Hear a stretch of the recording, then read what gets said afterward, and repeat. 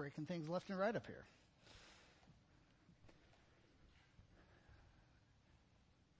Pray with me just one more time.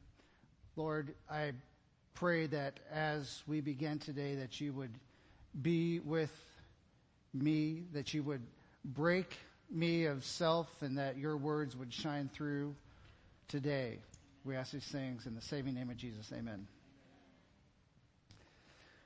Welcome to Tim's Auto Mechanic Wonderings. I was driving around this week and finally had a realization as I felt kind of compelled, like, oh, here's another illustration I could use about my car and what's going wrong with it. I realized that I was like, oh yeah, it's got 362,000 miles on it. Stuff is going to start to break. Weird little stuff, not your normal things like timing belts or whatever like that. Weird stuff is going to start to break. And so today I wanted to share what I've come to realize has broken on it here recently. It's actually been several months that I've been figuring this out. There is a device. As I was sitting through the hot August days in my car, thinking that my air conditioner just wasn't working hard enough. I mean, it was comfortable. I could get by. It wasn't like dripping sweat, sort of an AC not working. But it was just like, where's that like biting cold on that hot August day where it just feels like, okay, the AC's kicking and it's going to cool this thing down. Pretty soon I'm going to be a little chilly and it'll be great. But it wouldn't do that. I was like, okay, my AC's broken. I'm going to have to get that fixed. As winter came, I realized that it was like, for criminy, why isn't my heater working? What is wrong with this car? And the engine works, therefore the heater has to work because that's where the heat comes from. So it has to work. And I kept thinking, like, what is the problem? What is the deal? And I went to YouTube University, as our secretary loves to call it. Deb refers to it all the time. I went to YouTube University and tried to think of all the ways that I could possibly communicate to the computer and to the internet at large what my problem was. I wanted to use words like thermostat. But in a car, thermostat means something that has nothing to do with what my issue was. So I had to come up with creative ways. And I finally learned that my cabin temperature blend motor is broken. It is stuck, and whatever the little flap is that moves is not moving. So I have no control over the blend of the temperature in my car, and therefore I'm a little bit sweaty in the summer and freezing cold in the winter. Let me tell you about this morning. It was cold. Ice was on my car. And I'm taking 40-degree air and saying, Lord, let this warm me as I'm driving around. I am not getting the perfect blend. Now I realize some of you, your mouths may fill with saliva because when I talk about the perfect blend, it means something different to you. You coffee lovers and whatnot. I am not talking about that today. I am talking about something else, but I've realized that my blend motor in my car is not working. Therefore, I cannot control the temperature. It is just steady as it can be and cold, freezing cold. And if it weren't for the seat warmers, I would have a new car. So that's on my bucket list, not my bucket list, my to-do list for this next week or two. Fixed the blend motor. The perfect blend. It is important that we have things in proportion, that we have things blended together. And as we have been spending time looking over the last about 6 or 7 weeks at the letters of John, we have arrived at the last day. Today we conclude our journey through the letters of 1st, 2nd, and 3rd John. And today we will be unpacking what we can from 3rd John. Now, if you recall, I think a couple weeks ago or so, Pastor Walt was talking about his desire to maybe even skip these because they're so short. And I opened my mouth. I opened my mouth. And I said, well, they're there for a reason. And so here I was, struggling to find gems in the shortest book in the Greek New Testament. 3 John has 219 words. I did not count them. Somebody else did, and then I forgot, and then I Googled, and Google knew the answer. 219 Greek words make up the letter of 3 John, the shortest book in the whole Bible, the shortest book in the Greek New Testament. And here we are in the book of 3 John, wrapping up this journey as we have looked at the message that John has had, dealing with the issues that were out there in the early church, those in his sphere. I was going to say at Corinth, so I got a little hung up on that. This is not Corinthians, but those in his sphere and his influence who were getting caught up in that Gnostic gospel that was going out there, that Jesus wasn't really Jesus and all of that. And we've talked about that a lot over these last 6 weeks. They were being taught something, and so John has met that head on.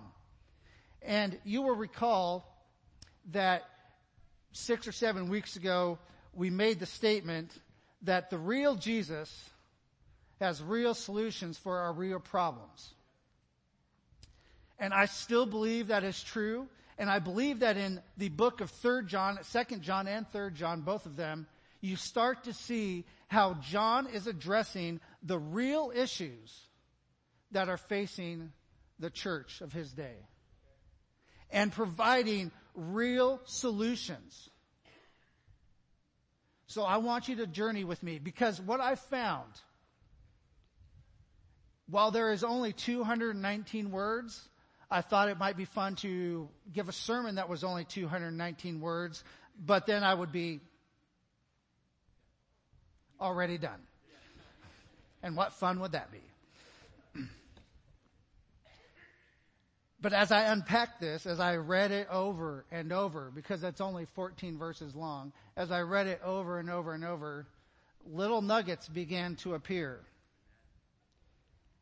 And even though we wanted to just breeze over this, even though it's only 219 words, I'm not going to cover the whole book today, because there's that much in it that can be looked at. And I am convinced that 3 John presents a lot of practical, current day advice that we can find there. So we are going to look at that as we go to the book of 3 John. I want to share something about just Scripture in general. I was reading a book this last year at some point, and it had this statement that when we preach, when we're talking, trying to teach people, we should stick to that book. It had this suggestion, we should stick to this book, and we should kind of, just stay there, because that's the complete thought. And I don't disagree with that per se. However, Scripture is unique because it is 100% written by humans. It is humans using human words to communicate human thoughts in a current human situation. Filled. Walt gave my conjunction there. But it is filled, motivated by the Holy Spirit. And so the Bible presents a complete picture, individual things to individual specific situations that present a complete picture of God's Word for us.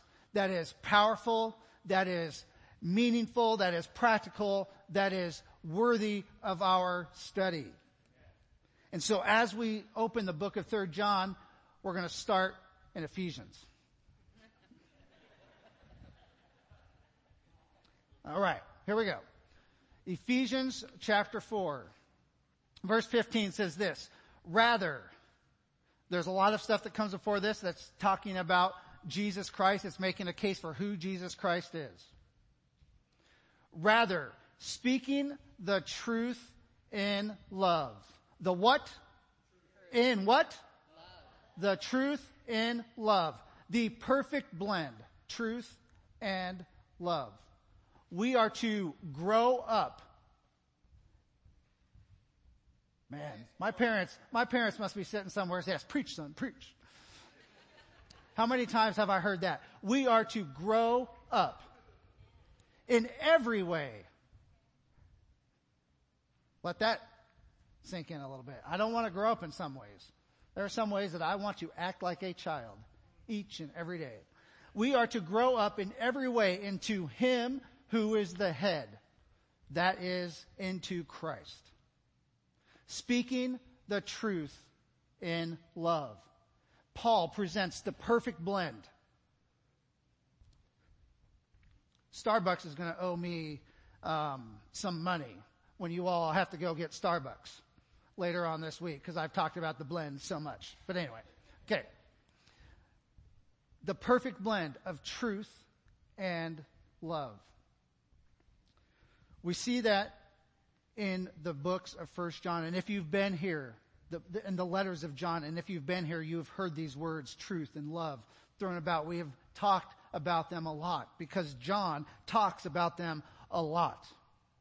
And so I want you to keep that in mind as we look at the book of 3 John. So we're going to dive right into the real problem that was right there in the church that John was dealing with. So if you go with me to the book of 3 John, it is about half a page potentially in your Bible, near the very end. Find Revelation and just work backwards. In this Bible, 2nd and 3rd John almost fit on one page by themselves. And they would. Anyway, it doesn't matter. I digress. 3 John, verse 9. So I wrote to the church. This is John speaking. I wrote to the church, but Diotrephes, who loves to have the preeminence among them, does not receive us. So John is saying, I've written a letter to the church, but there is a gentleman named Diotrephes, and I will say that differently every time, and you will be okay with it, who loves to have the preeminence among them, does not receive us. Verse 10. Therefore, if I come, which is kind of a way of saying I'm going to come. If I come, I will call to mind his deeds, which he does. Prating. Ooh, what a word. Prating, speaking evil words. Prating against us with malicious words. So this is what Diotrephes is doing in the church. He is prating against people. He is speaking malicious words against people. And not content with that. Ooh. Not only is he speaking evil words, it's not enough. He's not content with that. He himself does not receive the brethren. And forbids those who wish to. Those who want to receive the brethren. Diotrephes is saying, no.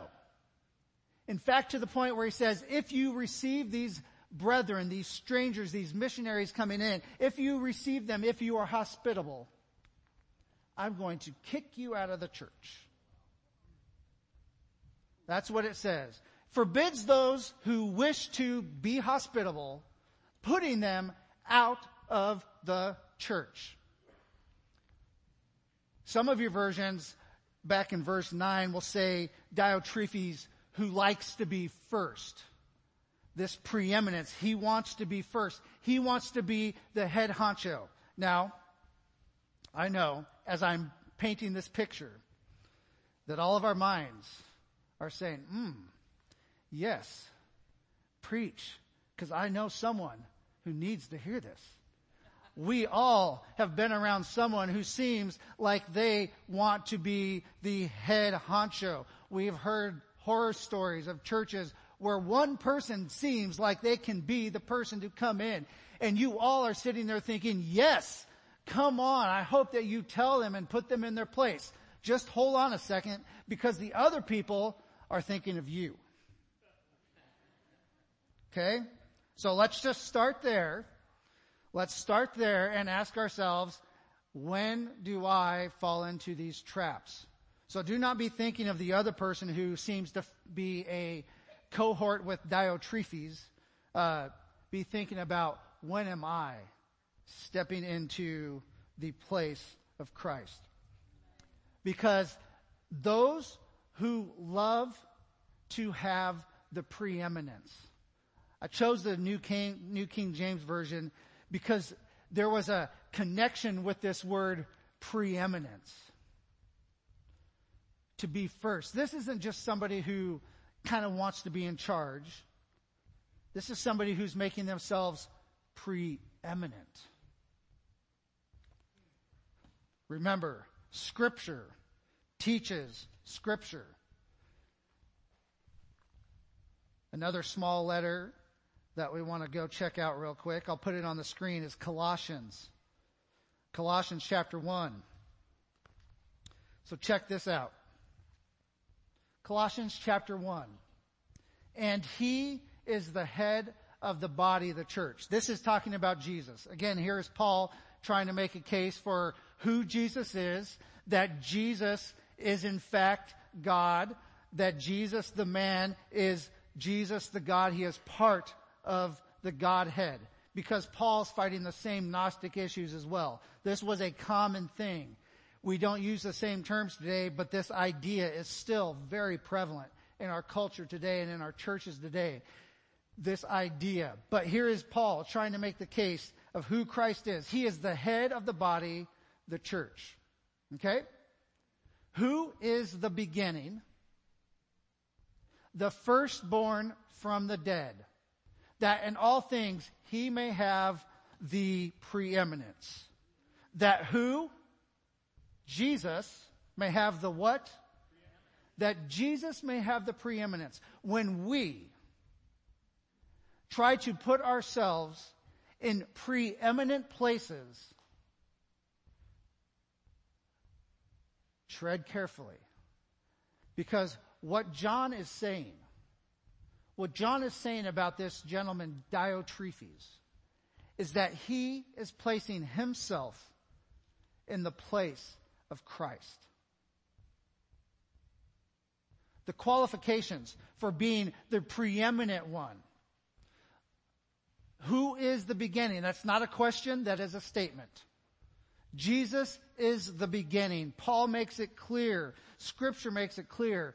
John makes it clear in his gospel that in the beginning was the Word. Jesus is the beginning, and from the beginning comes everything else. From the beginning comes everything else. And if you are responsible for that, that is qualification number one to having preeminence. Being from the beginning. Being creator. Sometimes I think we put the creator aspect into just talking about creation, but just not forgetting, or forgetting is what I meant to say. We forget that being the creator is infinitely more than just being a creator. Jesus is the beginning. He is the mastermind of all of this. He is the one who spoke it into being. He is creator.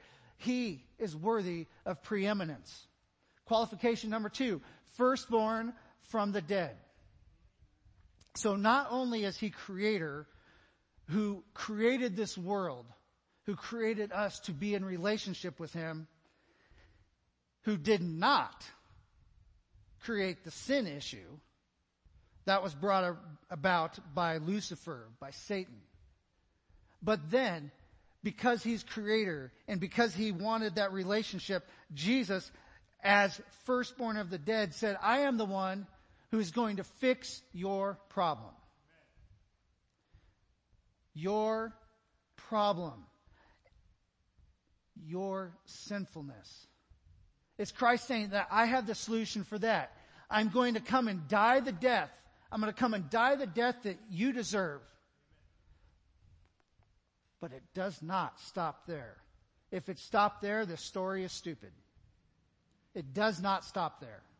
Jesus did not just die for us. He was raised back to life for us. He is firstborn from the dead, showing that he has victory. And if you can claim to have both of those things, those are 2 qualifications of being preeminent in the church. to be the head of the body, the church. Jesus meets those qualifications.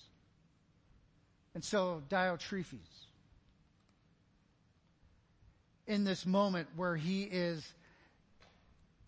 saying malicious and evil things about the missionaries, about people in his church, where he is controlling what is happening, where he is choosing who gets to be a part of the church and who does not get to be a part of the church. He is taking the place of Christ. Now, all of those people that we were thinking of earlier, who maybe have overstepped their bounds or gotten a little bit out of line or had some leadership that was maybe not worthy, I feel fairly convinced that none of them were trying to take it to this level. But we need to be watchful.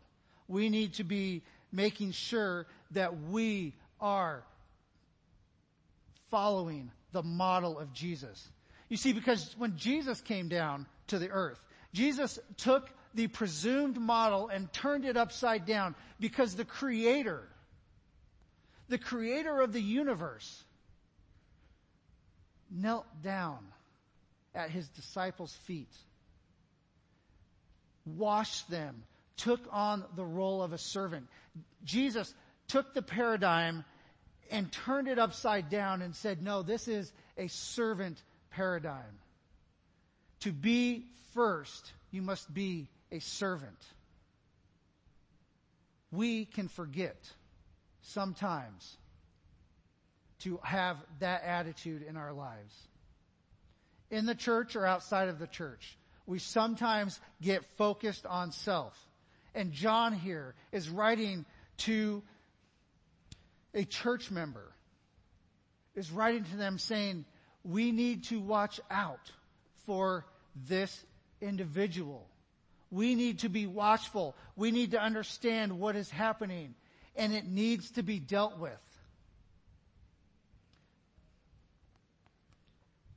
Another solution to a real problem. John is talking about how to address conflict within a church. John is talking about how to address disagreements, how to approach somebody and speak to them in truth and love. It is this amazing blend that John is presenting to us. That is the true meaning of the gospel that Christ brought. The true meaning of what they've been taught. That we should know the truth. Jesus is the truth. And we should know love because Jesus is love. He has shown love by laying down his life. He has blended truth and love together to be this amazing thing. John 3, 3 John verse 3. The truth that is in you. 3 John seems to be kind of focused on the truth side of things. Because this verse here is referencing Gaius, or Gaius, however you would say his name. I looked it up and practiced it, and that's the best you're going to get. But Gaius,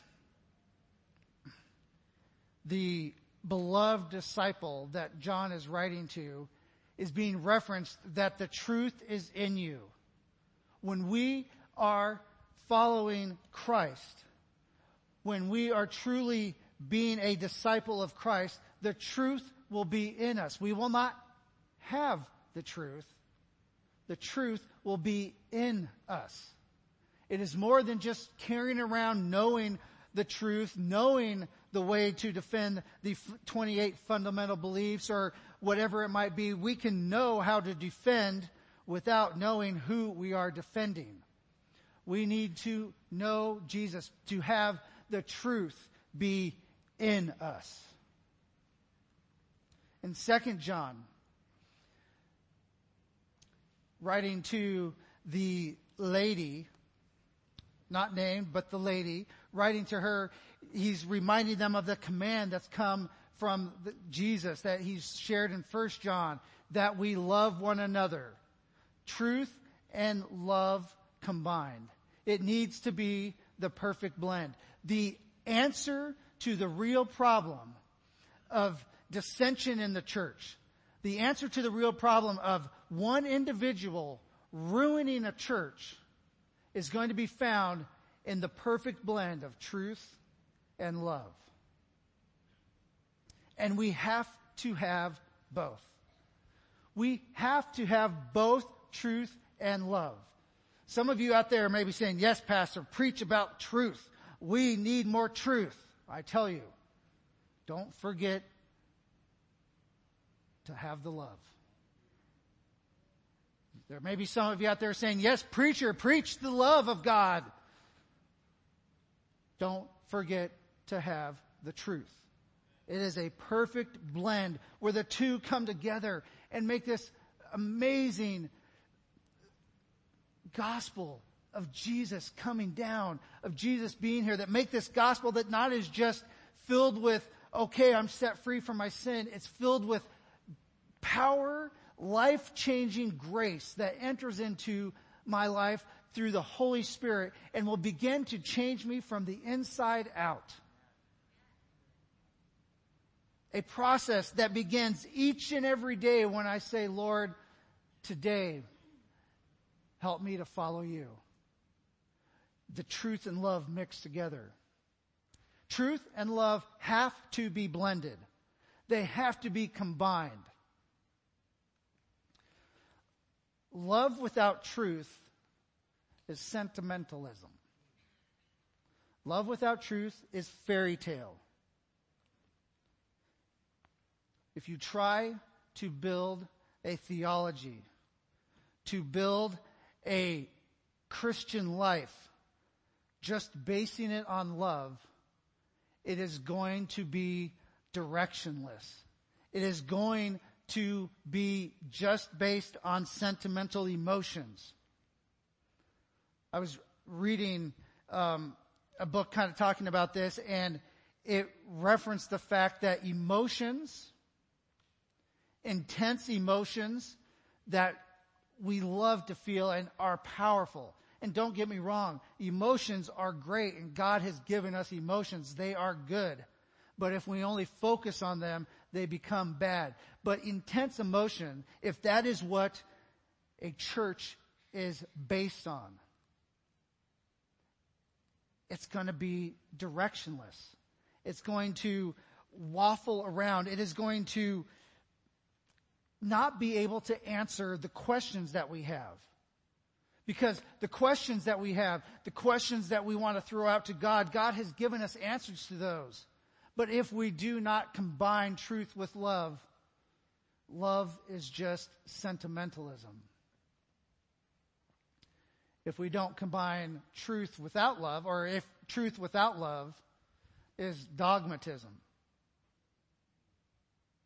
It is just saying I am right because that's how it is.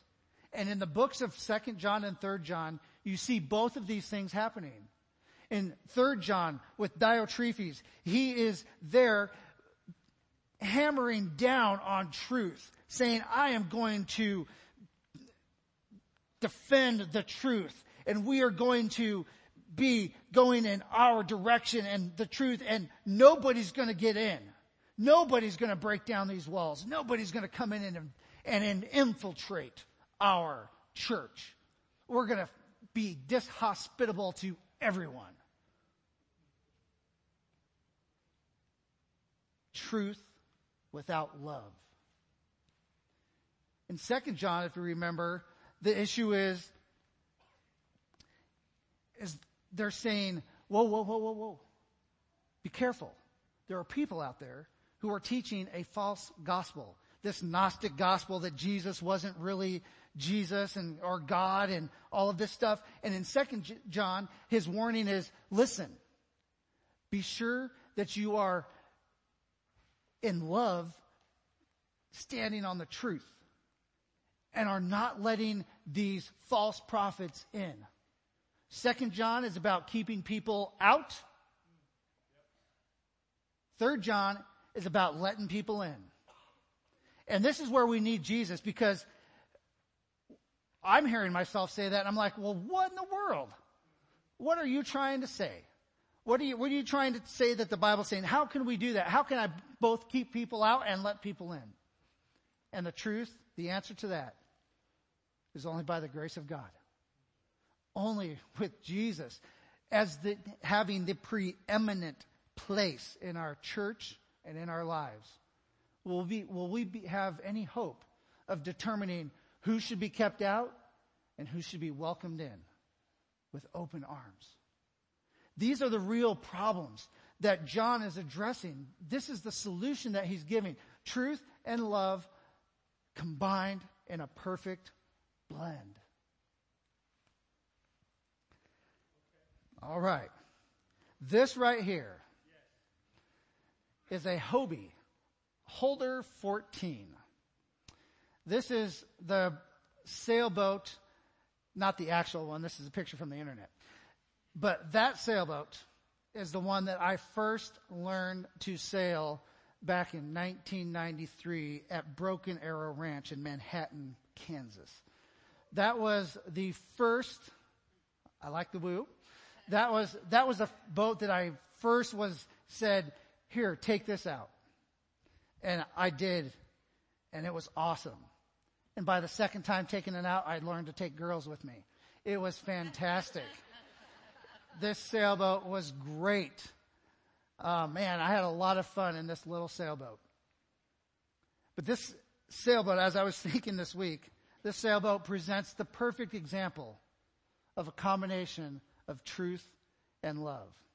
If you look closely at this sailboat, you will notice that it is pulled right up on the beach.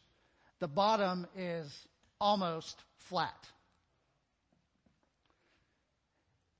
What you don't see in that boat, and what is clearly not there right at that moment in time, is this 5-foot chunk of wood that's the centerboard.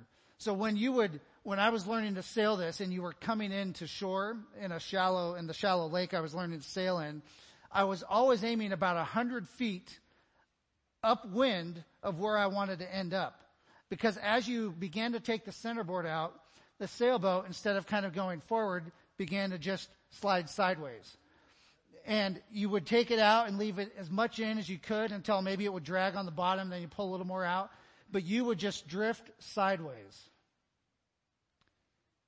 Truth and love combined together. If you take the truth out of love, you will have a beautiful sailboat. And that sailboat is beautiful. I love it. The sails are awesome. The pristine whiteness of the boat, it's amazing. It's beautiful. But without truth, it is going to just be drifting along aimlessly, not getting anywhere close to a goal that you have set. Take that same boat out into the middle of the lake, lower the sails, but leave the centerboard in, and you're going to drift the exact same way. You're just going to be pushed by whichever breeze or waves, what's happening, you're just going to be pushed along the same way you would if you had the sails up. To sail this boat, you need both the sails and the centerboard. In our Christian walk, John is telling us that we need both truth and love. And a perfect blend. It is that perfect blend of truth and love that will meet the problems that we face, both in the church and in our daily lives. And I'm not just trying to, I believe this. I believe this. Do I practice it all the time? No. But I believe it. And each day I'm working to be better at combining truth and love together. Ephesians chapter 4, verse 15. Rather, speaking the truth in love, we are to grow up in every way into Him who is the head, into Christ. We are not called to take the place of Christ, but we are called to become as much like him as we possibly can. And we can do that as we combine truth and love together.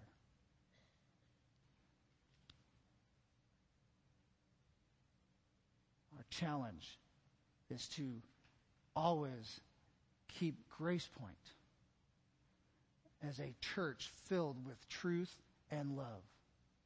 The challenge is to keep our lives filled with truth and love in that perfect blend. God's perfect blend given to us by his grace alone. Lord, we have enjoyed this journey. And as we have been challenged by John to know that you are real, to know that you have answers,